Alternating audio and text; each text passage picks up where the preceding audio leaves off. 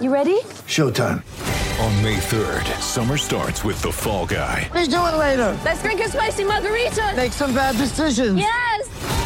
Audiences are falling in love with the most entertaining film of the year. Fall Guy. Fall Guy? Fall Guy. That's what the poster said. See Ryan Gosling and Emily Blunt in the movie critics say exists to make you happy. Trying to make it out? Nope. Because I don't either. It's not what I'm into right now. What are you into? Talking. Yeah. The Fall Guy. Only in theaters May 3rd. Rated PG-13. Get ready for the greatest roast of all time. The Roast of Tom Brady. A Netflix live event happening May 5th. Hosted by Kevin Hart. The 7-time world champion gets his cleats held to the fire by famous friends and frenemies on an unforgettable night where everything is fair game. Tune in on May 5th at 5 p.m. Pacific time for the Roast of Tom Brady. Live only on Netflix. With threats to our nation waiting around every corner, adaptability is more important than ever. When conditions change without notice, quick strategic thinking is crucial. And with obstacles consistently impending, determination is essential in overcoming them. It's this willingness, decisiveness, and resilience that sets Marines apart. With our fighting spirit, we don't just fight battles, we win them. Marines are the constant our nation counts on to fight the unknown. And through adaptable problem solving, we do just that. Learn more at marines.com. Thanks for downloading this week's Attacking Scrum podcast. Got loads coming up in this episode, which I was joined by a good friend of the show, Iestyn George. Had a great chat with Iestyn about the Wales-France game coming up next week, and also some of the Pro 14 action, and thoughts about whether Reece Priestland might or should get a recall to the squad given the injury concerns at number 10. So we had loads in there, and of course we answered listeners' questions as always too. Make sure you keep listening right till the end of the podcast, because we will be announcing who won the tickets to that Wales-France game, a competition that we ran with our friends at the Indigo Group. And make sure you follow them on Twitter, which is at Indigo Group, and you can keep up to date with all the Indigo Group Premiership news. And you can also win tickets on a weekly basis to the Indigo Group Premiership rugby games. So they give away tickets on there every week. If you want to keep your eye on that, make sure you follow the hashtag WinTicketWednesdays in order to do that. So once again, big thanks to them for supplying those tickets for Wales versus France. And finally, a big thanks, as always, to our sponsors at So Coffee Trades. Our good friend Scott Otten at the Ospreys got on the score sheet twice this weekend, so congratulations to him. And if you want to get some great quality coffee, then do head over to socoffeetrades.co.uk. Right, on with the show.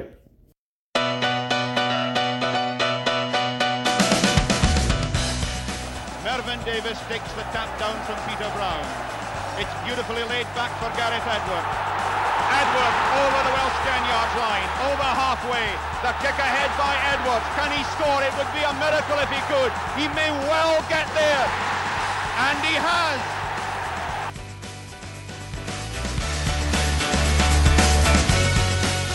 It's been a long time, but a welcome return to the podcast from Mr. Iestyn George. How are you, Iestyn? I'm very well, thanks, Jed.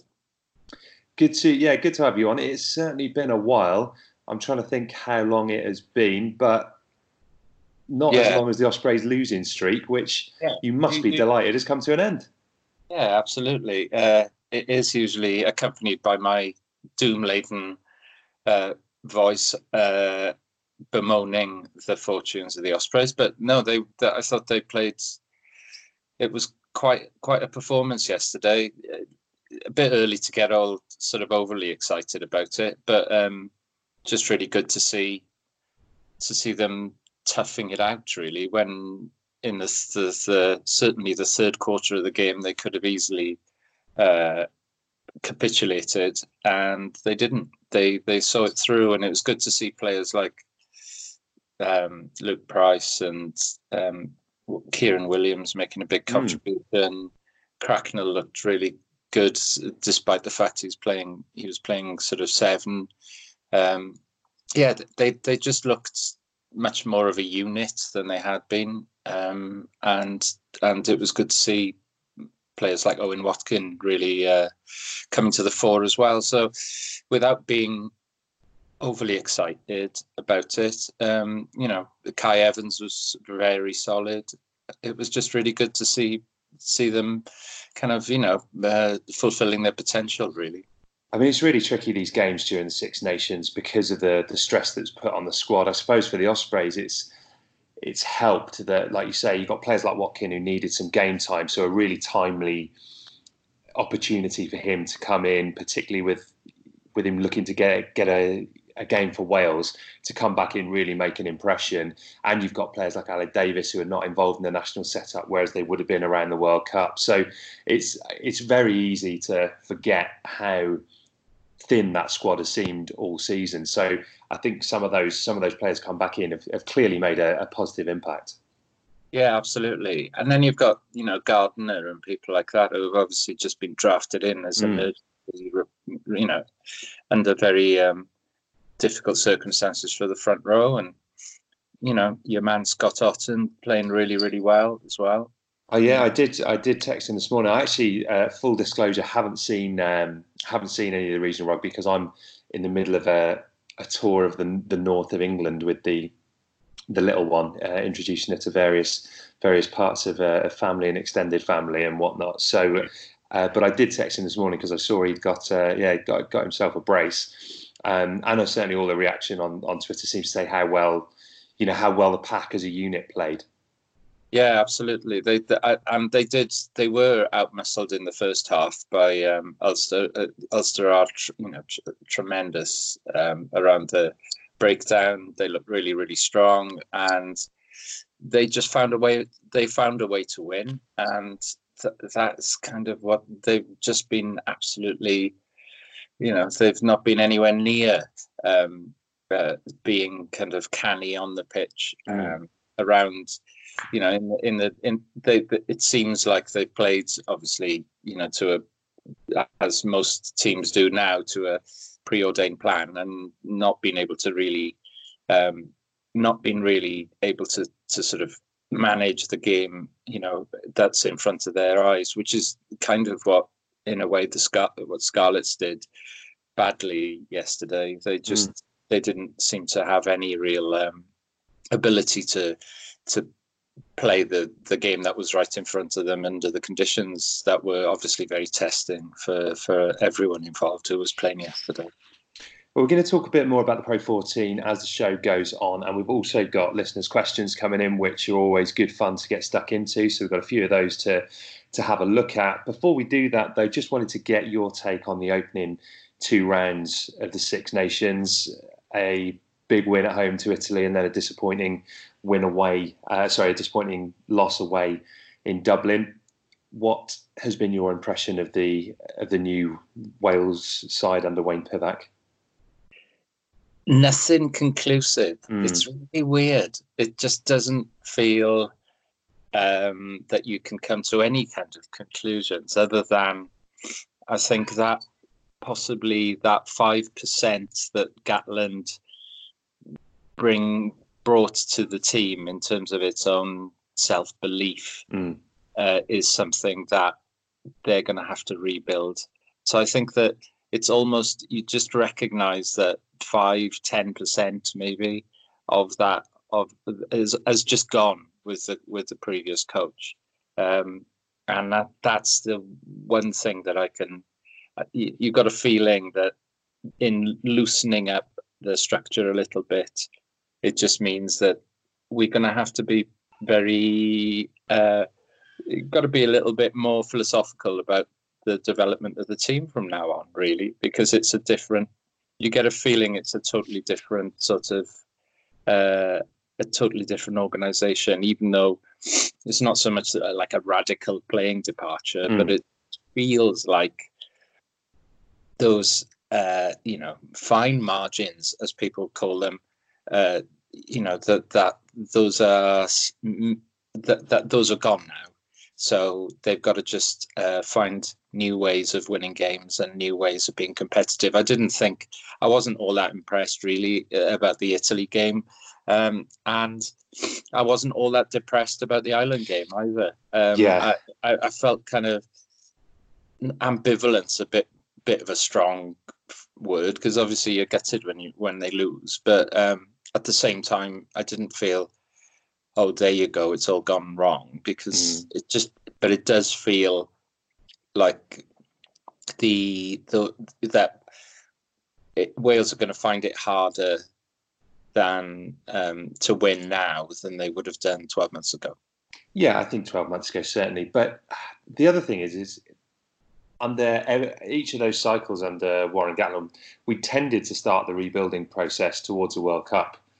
It was a bit of a 4-year process. And obviously we had great success in 2012, straight after the 2011 World Cup. But it's not like we went and we romped. I know we had great success in the Six Nations, but we didn't win every year. You know, there were plenty of time. We haven't won in Dublin under Gatland since 2012, which is quite a long period of time. So yeah, I absolutely agree. I think that it's very, very early to be kind of making judgments, and I don't think we've seen that much. I think we were disappointing in Dublin and didn't really get into the game, and actually the weather would definitely played a big factor in it. And the Italy game was really nothing more than a game that they failed to turn up for. So I don't really think we've seen too much of what the long term is going to hold based on those first 2 fixtures. No, and I think Italy hit their stride a bit better last time out.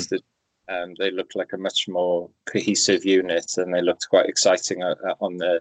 So you just recognise not necessarily that Wales stopped them playing, but actually you can turn things around quite quickly, and Frank has obviously done that with Italy in a fairly short period of time. But I think one thing that we will do is allow other teams to play a bit more than we have done in the past, and so therefore it's just a little bit more competitive and a little bit, we're not going to be able to smother teams in the way that we have done in the past, and that it'll make for interesting watching. It will do. And let's stick with that as we get into the first of the listeners' questions. This one's from Gareth Davis. Given the coaching reorganisation, what are we going to be happy with from this Six Nations? For me, not finishing last and build from there. It's all about the Rugby World Cup in 4 years' time. What would you be happy? I think not finishing last is perhaps a little low, because I think really the way the fixtures are, for me, I think we should be winning our home fixtures, and having lost the one away fixture, not getting hammered in Twickenham. I think 3 wins and a respectable performance at Twickenham, I would be happy with that.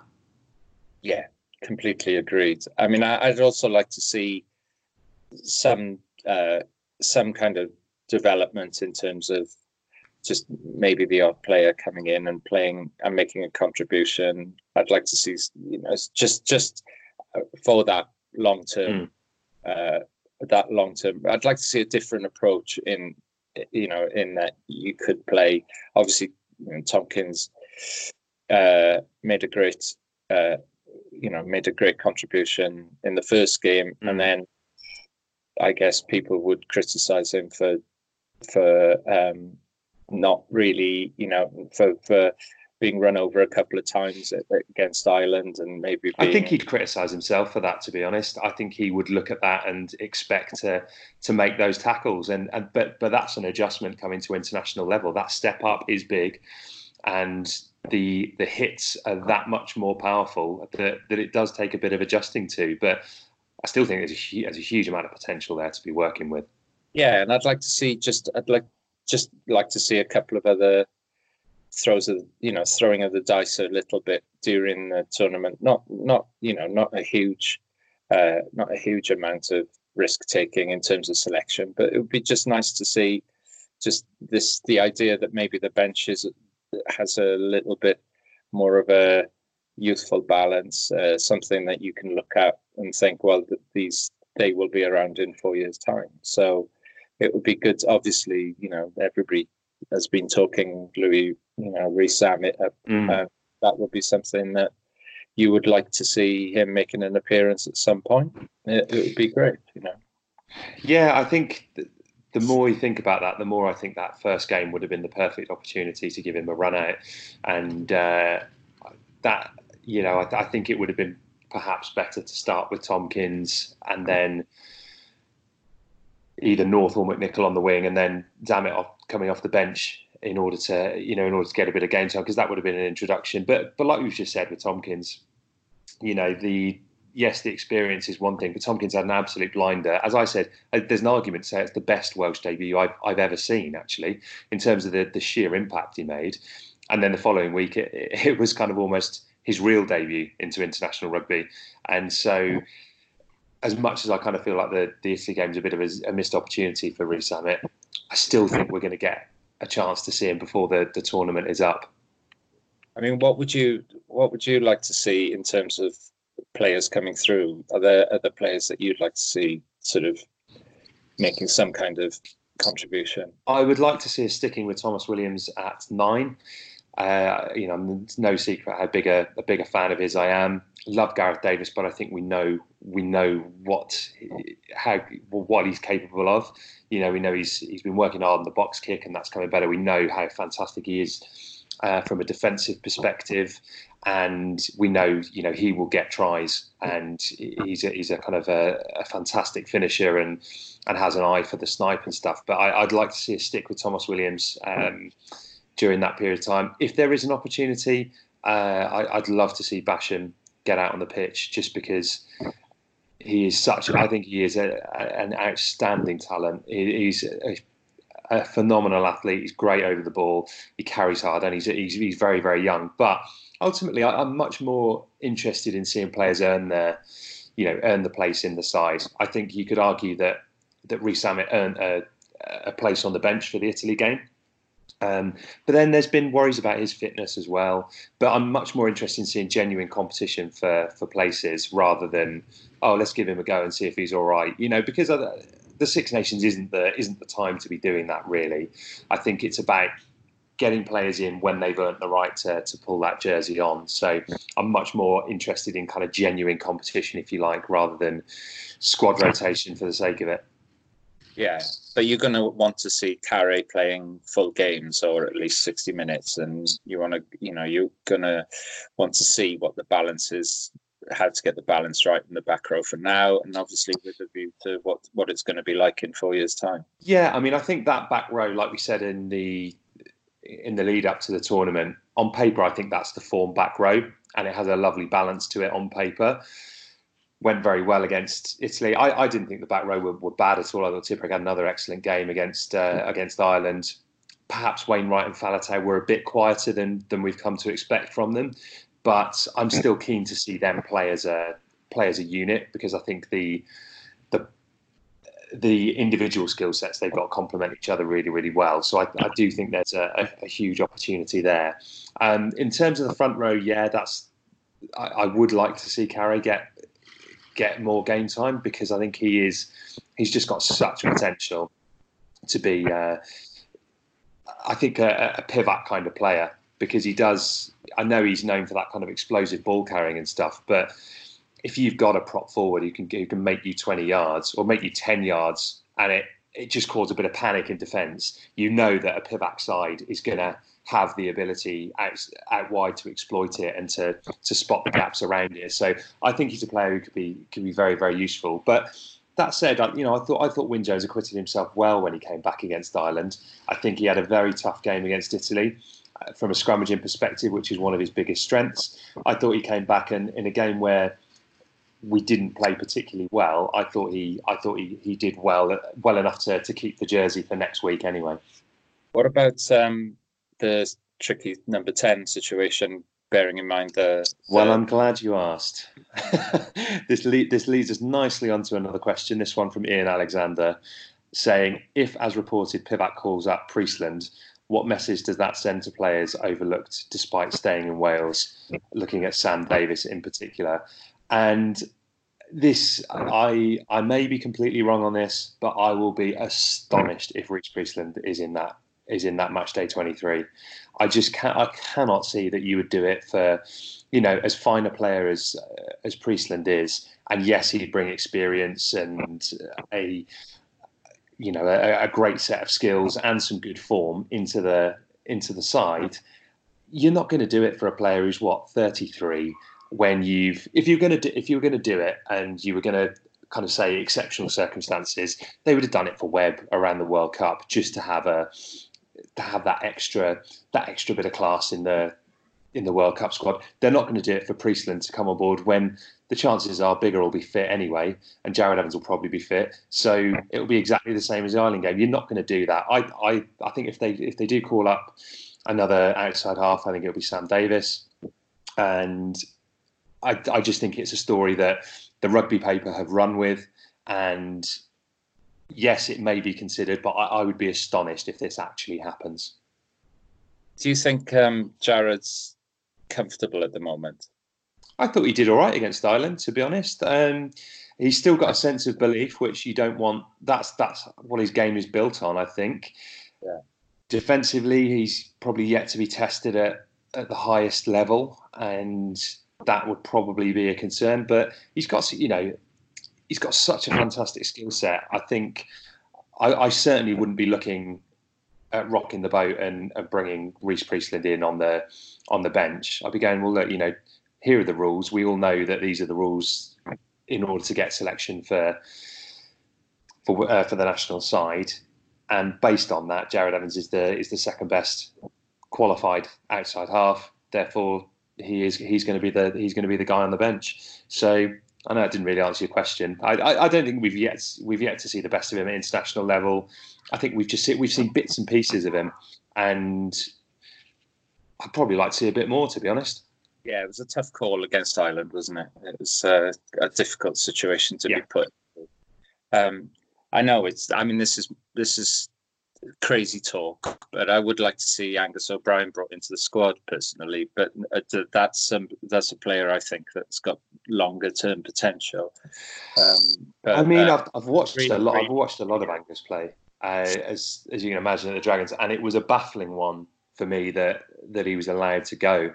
And it's a classic Dragons thing where you see a former player turn up at a better region and put in good performances. And I don't know why they didn't position him at the Dragons, because he's an excellent outside half with lots of potential. Has he got international capability? I'm not sure, if I'm honest. I think he's that sounds a bit disrespectful, but I think he's a wonderful club player. Has he done enough in a Scarlets jersey to suggest going on and to get a call up for the national side? I would argue not. I would argue it's been more impressive watching Sam Davis doing what he's done for the Dragons. That would be my take on it. Yeah, no, that's fair enough. I just see him as the player who, when you see quite a few 10s who clearly haven't maybe got 100% all-round game, even if they've got more experience and they've got more, they know how to control a game better. Maybe I just see him as a player who, certainly he's the one that, for me, that flies under the radar in terms of, I'd love to see him get 2 seasons playing at 10 and then seeing what really made of. And obviously that's not going to be very easy for him. But it's not, I think Dean Ryan would love to have him at the Dragons. I think he would love to have inherited a squad with him there, because it would, if nothing else, it would take some of that pressure off Sam Davis of having to play every week, knowing that you've got a player there who, again, I think would learn from having Davis alongside each other. I think they'd be good kind of sparring partners for one another. The more you look at it, the more that was a baffling decision to let him go, because he wouldn't have been on huge sums of money, and it's always concerning when you see players leave and head off to somewhere like Scarlets and go and do a good job for them. But from a personal perspective, I'm glad he's been able to have an impact for them and regain some of that confidence and play regular rugby. Yeah, absolutely. Good stuff. Right, we've got plenty more questions to get through, but before that, we're going to take a very, very quick break.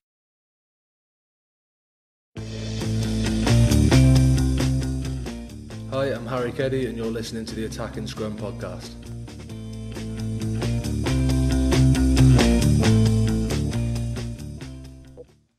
Right, plenty more to come on the Attacking Scrum podcast. We're going to have a chat about who should make the Wales side for the game against France, and We're also going to have a look back at some of the Pro 14 action as well. Let's start with this one though. We mentioned a bit about the Ospreys earlier. This one's coming from Gary Mason. Have the Ospreys finally turned the corner, or is it just a blip during the Six Nations? For me, they'll dig in and tackle all day, but the team has a big hole at 10 and it won't be fixed anytime fast. What do you make of that? You said Luke Price kind of impressed you. How do you kind of judge that game for the Ospreys? Has it been is it just a question of picking up a win when the internationals are away, or is it actually something that they can go on and build from? Well, I think that my Luke Price praise comes from the fairly not having great expectations really, and having probably sharing the doubts that other people have got about the fact that it's they're having to play Kai Evans at 15, and they don't appear to be any nearer sort of thinking of him as a challenger for the 10 jersey. But I don't know. I think I hate the idea that that's it now. Everything's going to be fine, because it just isn't. You could almost tell when there was a close-up of Andrew Millward on screen, and you could hear the crowd booing. Yeah. It was just like a kind of indicative that there's still a lot of stuff that's going on in that region that is not working right. And obviously they're working hard to drop little stories into the press about people that they're talking to about recruiting coaches and the like. But I mean, it's not just even a matter of like, are they going to just start winning now and everything's going to be fine? Because clearly they've got a coach in place for next year, and they've got departing coaches who are currently working with the team. So they're miles away from having turned a corner, I would imagine. But I was just really heartened by the spirit that they showed, because that's been notably absent. And I don't really care if what you think about, obviously, the Ulster Cooney has been phenomenal, and they obviously lacked a bit, but they're still Ulster, and they still have regularly beaten Ospreys and put that's not an easy fixture at any time of the year, is it? No, and the fact is that any region in the Pro 14 who during an international period would always fancy playing Ospreys at the moment. There's no, they still are one of the weakest teams out of all the squads. They've got one of the weakest squads.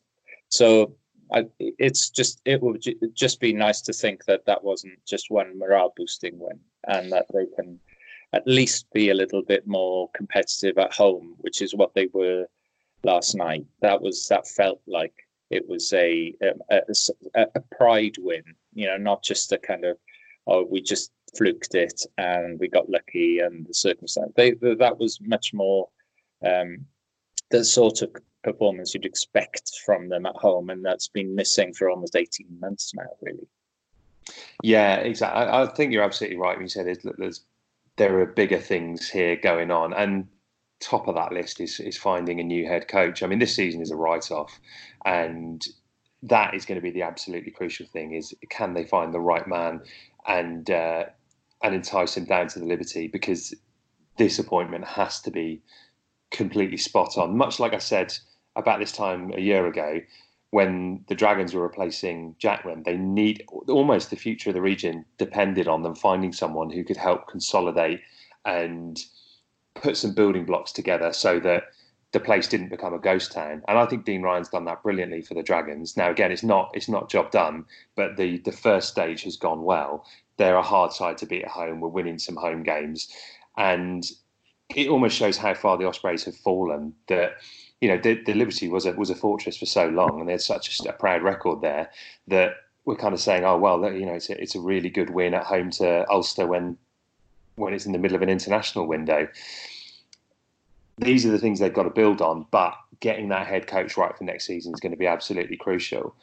And that's something I wanted to get your thought on. Like you say, there's a lot of names kind of floating around in the press. I did think the interesting thing with with Dai Young being relieved of his duties or relieving himself for first team duties at Wasps. This, I think, is a very, very interesting one. I think they could do a lot worse than that. I know it's not fashionable to like Dai Young anymore, but he's had a mixed bag at Wasps, but I'd argue he'd done more good than bad there, particularly during the move from Wycombe to Coventry, which is a very difficult time for them. I thought he did some excellent stuff when he was Cardiff Blues coach. I think there have been worse appointments than appointing Dai Young at the Ospreys. I agree with you. That's one of the things that the Dean Ryan is somebody who's used to looking at the bigger picture, and somebody who perhaps was not going to overstate the things and just kind of get on with it and have stability at Dragons. But the other thing about Dragons, obviously, is that you've got a hat full of really exciting young players, and that's the difference. You look at the Osprey squad. You don't have that level of players that you're just really, really excited to even though, really excited about the prospect of them coming through. Obviously, there are some players, but not as many as there are at Dragons. But I'd say I'm not knowledgeable enough about the abilities of the players like coaches like Toby Booth and other people who've been mentioned.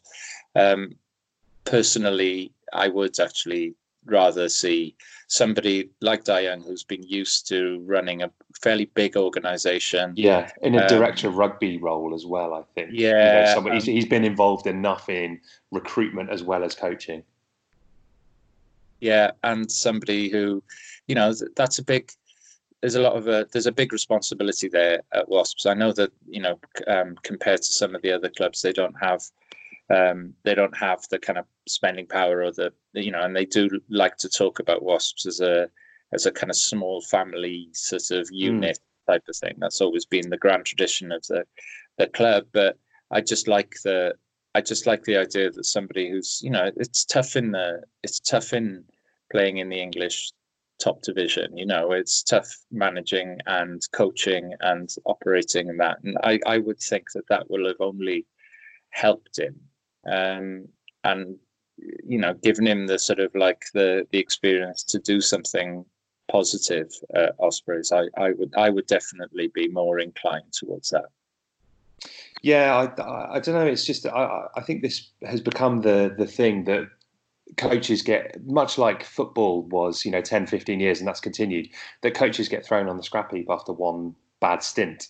And I think rugby has kind of crept into that thing. Again, Dean Ryan would not have been a fashionable appointment at the Dragons. He's the kind of coach that, he's no good at Worcester, was he? And Gloucester, they never won anything. But actually, the level of experience he had from working in those organisations is exactly what Dragons needed at that point in time. And I kind of think the same about Dai Young. We're looking at it thinking, he's on the scrap heap, and I don't think that's necessarily the case. Well, he's not Sam Allardyce, is he? He's not. And that's what he's been characterised as. Yeah. And I think that's a bit unfair. I think it is. And, of the other names mentioned, I agree. I think, Toby Booth is someone who's certainly highly rated. And, that could be an interesting appointment. I know they mentioned Ben Herring, who, obviously it's always reassuring to have a New Zealander in charge, isn't it? So I know he's someone who's kind of highly rated. I think where's he coached? Otago, perhaps, or around those ways. And Dwayne Peel was kind of the other one. Though Dwayne Peel has a really interesting reputation, and I think he's rated very highly at Ulster. But it's such a big task to go from being attack coach. I'd love to see something like Dai Young coming in from a director of rugby capacity or a head coach capacity, and then Dwayne Peel coming in as an attack coach. That would be something that would be really exciting, and an opportunity to really have a good look at what some Welsh coaches are made of. I know it's about getting the right person for the job, but we still want to be able to facilitate Welsh coaching talent wherever possible. Yeah, and the thing is, there were times maybe 3 or 4 years ago when we were all screaming for more Welsh coaches to be involved with the regions, and it just feels that circumstances have changed at the moment, and obviously Die Young's as much as they can. But the idea is that you need somebody with with experience to bring people through. It just doesn't feel right. Like this is going to be let's give a young Tyro their first big break at Ospreys and see how they go. I just can't see that working. I just think it's too much. There's so much to do there that it needs somebody who's got a broad worldview and who's got the experience and possibly just the calmness to kind of to see the, to look at the bigger picture and recognize what needs to be done, rather than just go, okay, I'm going to just coach and I'm going to I'm going to make these players better than they already are, because the region itself it's always had issues and always will. It seems it's just always going to be a bit of a struggle with Ospreys, and so you can't just focus on the pitch. It just can't be done, I don't think. No, I think that's right. And if you look at the last couple of appointments, it has been coaches in the post Galactico era. It has been about coaches making the step up, hasn't it? After the disaster of Scott Johnson, and it was a disaster. And prior to that, you had you kind of had the Lynn Jones era. After that, you had Steve Tandy kind of coming in, and actually he was there for a long period of time. And I think history will judge Steve Tandy quite kindly in terms of what he's done, a lot kinder than perhaps a lot of the stick he got at the time, because coaching a side that was kind of shorn of all the investment was a difficult thing to do, and they were a very competitive, good side during that time. And Alan Clark was brought in to be that kind of that step up, and ended up doing three people's jobs, and it simply didn't work. So for me, it has to be that kind of big head honcho, experienced coach / director of rugby figure to come in and really add some stability from top to bottom. Agreed. Right, I think that's it for listeners' questions. So, we do have one more, a slightly less serious one this yesterday, but I'm keen to get your thoughts on it. This from a long-time friend of the pod, Dav. Would you rather fight 1 Jed-sized Dan Killick or 10 Dan Killick-sized Jeds? Ooh. See, Killick's not really. I don't know. I just got this sense that he'd be quite combative. Do you think? Yeah, I think Killick wouldn't want to. He wouldn't want to. Get his pocket chief dirty, or he wouldn't want a snag in his new silk tie. So, I think you'd be better off fighting 1 Jez-sized Dan Killick, who'd be massive but very docile. Do you think? I think I'll have to take your guidance on that. I'm also very much a lover, not a fighter. Well. That counts for anything. Yeah, and I'm irritable, but not a fighter either. So there we go. Like, there's no danger of a scrap in that regard. Having a look ahead to next weekend, though, when it comes to selection, again we'll find out in the middle of the week what Wayne Pivac has gone for. What changes would you be looking to make, Iestyn? If any? No, I don't. I haven't got any. I haven't got any kind of. The whole George North issue is the thing that seems to be occupying most people's minds, doesn't it? To a large extent. What do you think about? Do you think he's being treated fairly, or do you think it's time to have a fresh? As ever, these things are blown massively out of proportion. I think it's exactly the same as Cuthbert and Priestland before that. I'm sure I've missed a few of the other scapegoats from years gone by. I don't think George is playing particularly well by his standards. I think he's a little low on confidence. Is there anyone coming in directly to take that shirt off him? Again, as big a talent as McNichol is, he had a very poor game against Italy defensively. So there is that. I would just like to see it as being, if they make that call, they go, do you know what? George isn't in the best of form. So I wouldn't suggest there's perhaps any point having him on the bench if that's the case. I'd say, right, George is released to the Ospreys and he's going to go and, and play a bit of rugby and stuff with them. But let's not throw the baby out the bathwater. It's not George North is axed. You know, it's, do you know what? For this selection, we've decided it'd be better for him to go and regain a bit of confidence. And I always thought I was one of very few selections that Gatland did get wrong, is you were asking a player like Cuthbert and a player like Priestland, both confidence players, to go and recover their form in international rugby, which I think is too hard to do. And to be honest, North, I think, is one of those players who could just turn around and run in 2 tries against France quite easily. But he's not playing his best rugby. So I'm less fixated on it. I think, like I said last week, defensively it's about how they sort it out as a unit rather than as individuals. And if it's just about picking out individuals, then we're doomed to fail. So I'm kind of less worried about it than I think everyone is. I think that, not everyone, but, you know, there's a certain sector of people who've got a real preoccupation with George North. I certainly wouldn't be worried if I saw him on the team sheet, but likewise, I wouldn't be surprised if they didn't pick him as well. And obviously he had a fairly decent time of it last time out against France as well. But well, he did. I mean, he had a howler of the first half, and then won the game. An incredible game.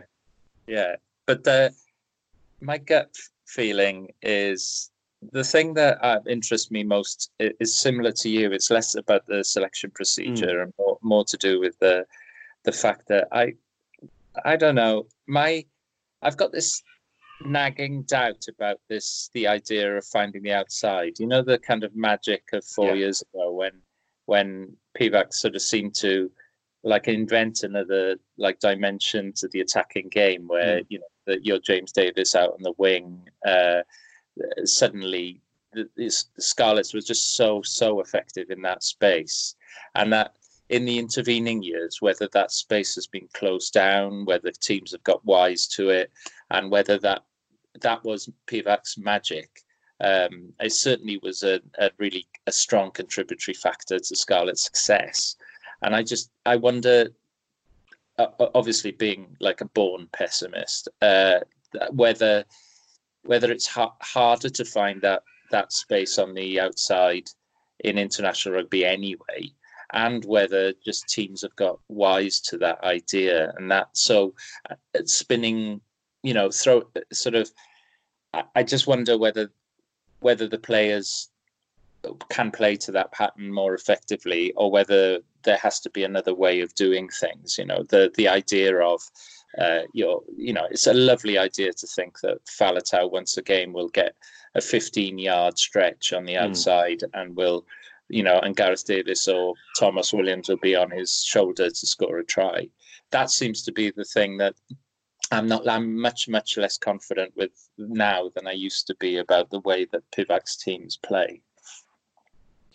Yeah, possibly. Again, I think it kind of comes back to the thing we said right at the top of the show. It's very, very early to make those calls, I think, and there's definitely an ambition there. And I think if you look at the one real positive from Dublin was that try, and I think it was just, you know, a nice move, and Alan Wynne-Jones spotting the opportunity for the offload, going for it, and finishing quite easily. They're the things that I think will creep in over time. I think the selections are going to evolve here as well, and I think you're going to find more and more that he will favour footballing players, not just in the backs, but from 1 to 15. I think he's not going to come in straight after Gatland's taken them to, you know, a hair's breadth of getting to a World Cup final and go, right, I'm going to rip up the team sheet completely. But I think he will want, over the next year or so, to evolve and have a look at players who have the capability of playing an offloading, expansive game, because that's the style of rugby that he has had success with. So I could see actually players potentially like George being phased out. You know, perhaps it's a little bit different on the wing, but certainly I wouldn't expect to see him play at centre in the long run. And I think you're going to see players with a natural footballing ability being favoured in terms of, in every position from 1 to 15. So I think, you know, keeping players like Toby fit, having a player like Justin Tipuric in there, and I think these things will kind of come back. And if things go according to plan, that's my take on it anyway. And I think that next weekend my gut feeling is it may actually give Pivac the opportunity to not reveal, but to express that side of the game more effectively if France's first two games are anything to go by. Obviously, they with England, they just shut England down, but I can't see them coming to Cardiff, and they seem to want to actually play more expansively and still play. You know, they're not going to be. They're going to be hard. You know, they are definitely. Edwards will not let them be slow off the mark in defence, but I think this may give. It may be more of a rugby match. It'll definitely be different to a game when Gatland was almost sort of, his eyebrows were touching the top of his head after the Paris game because this was crazy. This is not what I do. I don't like this. It's more likely to be, it's more likely to be a competitive game where players are able to express themselves, perhaps. So it might be more of an indicative of what Pivac is aiming for. Obviously, Tipuric has been given a bit more of a license to roam, and that's going to be advantageous as well. So it'll be interesting. It'll be really interesting next weekend. Yeah, I think the next two games are really kind of going to be where we judge this campaign. I think if you can get a win at home to France, that's going to be a massive boost. And I think we have to be targeting that one. And if we're able to do that, you then go to Twickenham with a bit more confidence. And depending on how England get on, the key bit, I think there, as you said, France coming to Cardiff, I think the home advantage is very, very big. France had a blinding first performance against England and got past Italy at home. 2 home games. This is their first away game. We've looked good in Cardiff for a long period of time. That's kind of the key bit for me, I think, and I can see the Six Nations being that playing at home is very much an advantage in a time where you've got a lot of turnover of coaches and players. So I think that the home advantage should be enough, and I'm backing Wales to go out and get a win next weekend. What do you see as in your betting sort of in terms of points differential? I think it'll be close, but I would go for Wales by 5. So I think it'll be a 1-score game, and I can see a good few tries. But I think this is going to be, I don't know, I'm hoping this is going to be the performance that gets people excited about what the potential is there. Yeah, I mean, I think it's the most likely game that will give us a sense of where we're heading this season. I think the England game will be very, very tough. But I think this is the game that it's the game that's going to mark the season, I think. Yeah, I think absolutely it is. Well, look, Iestyn, it's been fantastic chatting to you. Thanks for joining me. And hopefully it will be a game we can get excited about. And an intriguing Six Nations, this one. Like I said at the start, I still don't see anyone winning the Grand Slam. I could see us scuppering France's plans this weekend, and I could see England doing the same to Ireland later on in the weekend. So I think it's a very, very interesting one. But I don't know. Who knows? After this weekend, it could all be on again, couldn't it? Yeah, could be. But I go with you. I think it's going to be. Yeah, I don't think there's going to be a single dominating team this year. No, it's fascinating stuff, and hopefully Wales can get the win. Thanks very much indeed for joining us, Iestyn, and we'll catch up and chat to you very, very soon. Magic. Thanks, Jed.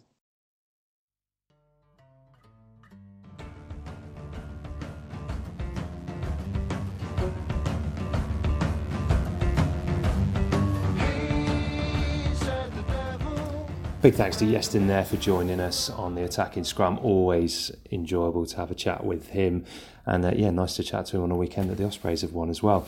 As promised, time to announce the winner of the Indigo Group competition that we ran. And this is a great chance to win 2 tickets to the Wales versus France game. And a big congratulations to Ryan Williams, who is the winner of this competition.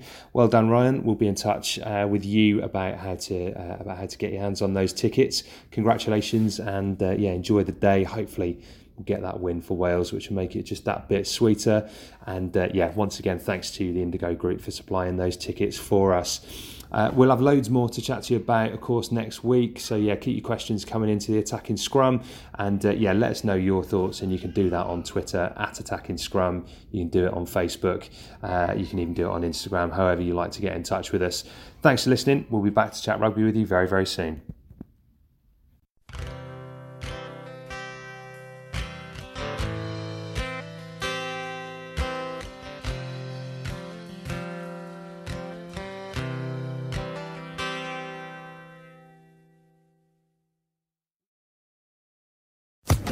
Social Podcast Network.